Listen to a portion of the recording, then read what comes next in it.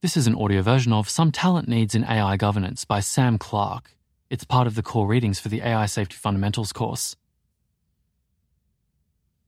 I carried out a short project to better understand talent needs in AI governance. This post reports on my findings. How this post could be helpful? If you're trying to upskill in AI governance, this post could help you understand the kinds of work and skills that are in demand.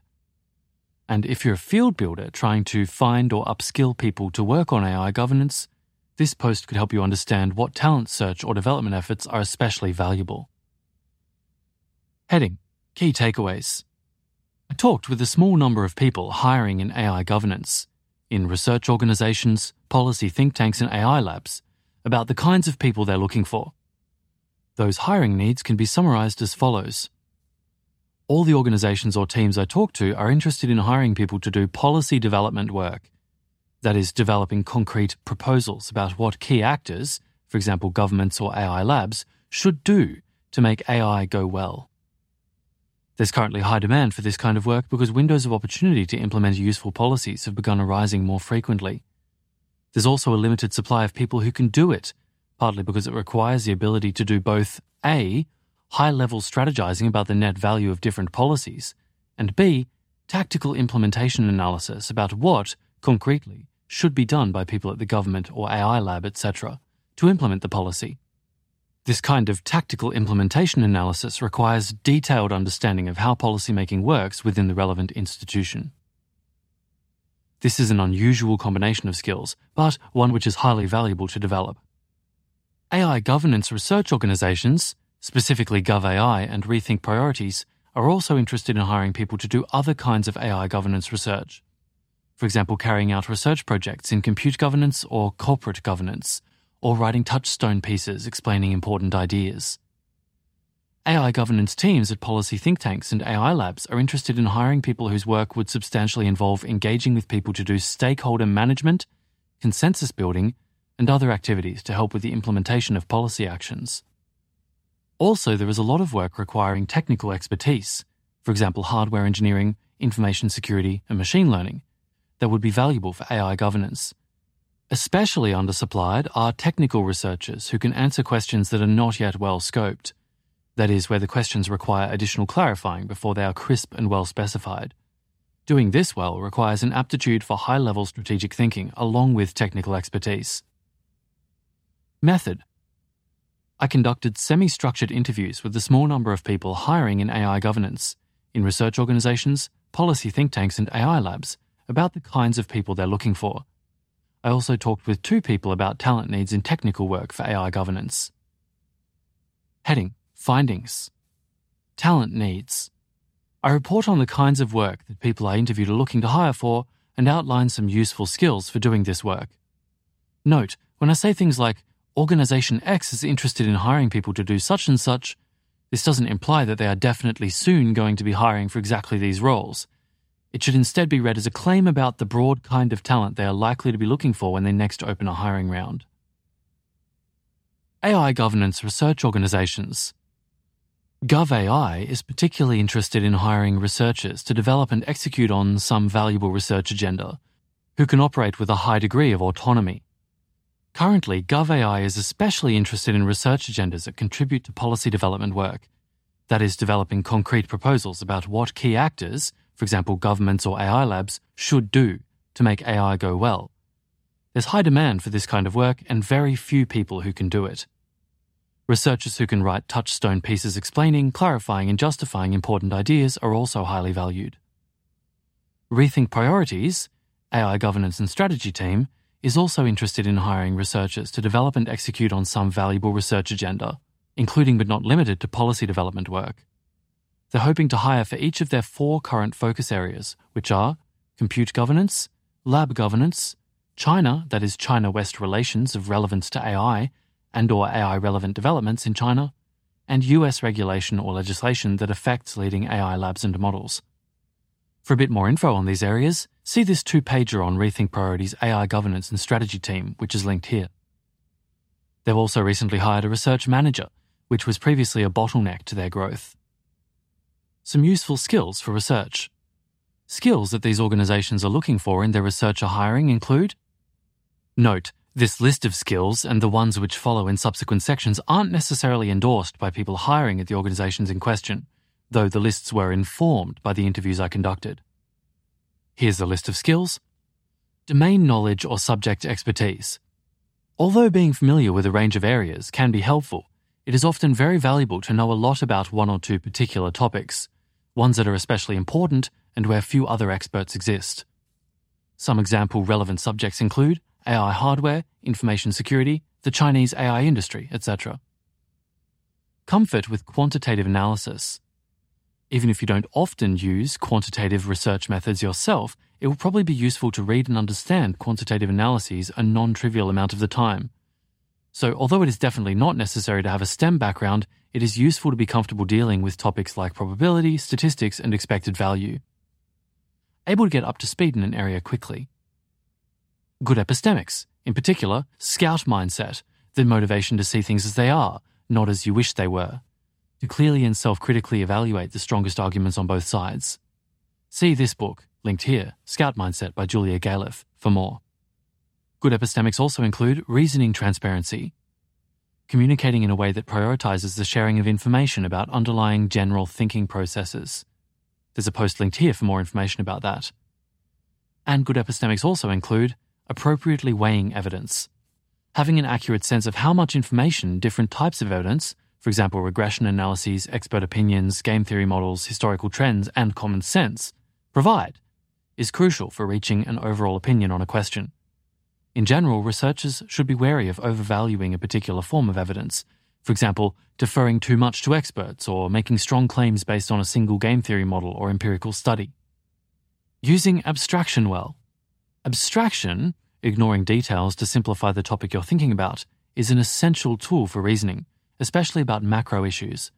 It saves you cognitive effort, allows you to reason about a larger set of similar cases at the same time, and prompts you to think more crisply. However, details will often matter a lot in practice, and people can underestimate how much predictive power they lose by abstracting. Rigor and attention to detail. Writing. See a post linked here for some thoughts on why and how to improve at writing. And impact focus. The motivation to have an impact through your research, and the ability to reason about what it takes to produce this impact. Being scope sensitive in the way you think about impact. Some useful skills for policy development research. Along with the skills in the preceding subsection, the following skills are useful for policy development research, specifically familiarity with relevant institutions, for example, governments or AI labs. For example, how policymaking works in the institution, knowing the difference between the on-paper and in-practice versions of that, knowing how to ask questions which elucidate that difference, and understanding the current political climate in the institution. And actually having experience in or adjacent to the institution is very helpful, though not strictly necessary. Next, high-level strategizing about the net value of different policy actions. More concretely, the skill of generating, structuring, and weighing considerations that matter for the usefulness and feasibility of some policy action. See the first bullet point in a post linked here for more explanation of this skill.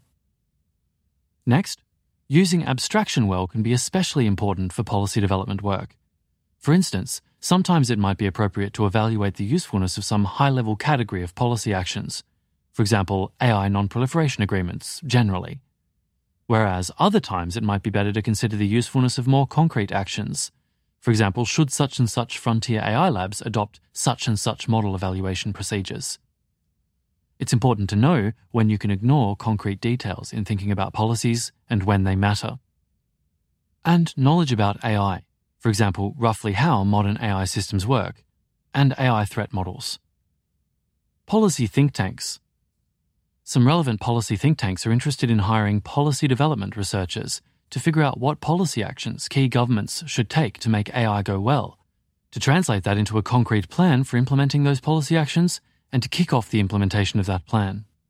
To give a sense for the level of concreteness that's desired here, it would be something like, this office should use this authority to put in place this regulation which will have these technical details. These things could go wrong, and these strategies should adequately mitigate those downsides. Some useful skills for government-facing AI policy development work. Along with the skills for policy development research mentioned above, the following skills are useful for doing more government-facing AI policy development work. having the social skills to work with others and manage different stakeholders, being comfortable learning about STEM topics. This work will often involve engaging with the details of relevant technologies, for example semiconductors, semiconductor fabrication plants, alternative, for example optical hardware for AI chips. So having a sufficiently strong STEM background to be able to learn quickly about these topics tends to be useful. Being comfortable with sprinting, for example being able to quickly spin up a decision memo in response to a temporary policy window of opportunity. The comparative advantage of policy development researchers operating close to government decision-making, compared to academic or independent researchers, is in quickly developing concrete policy actions and actually getting them implemented, rather than thinking about more foundational questions.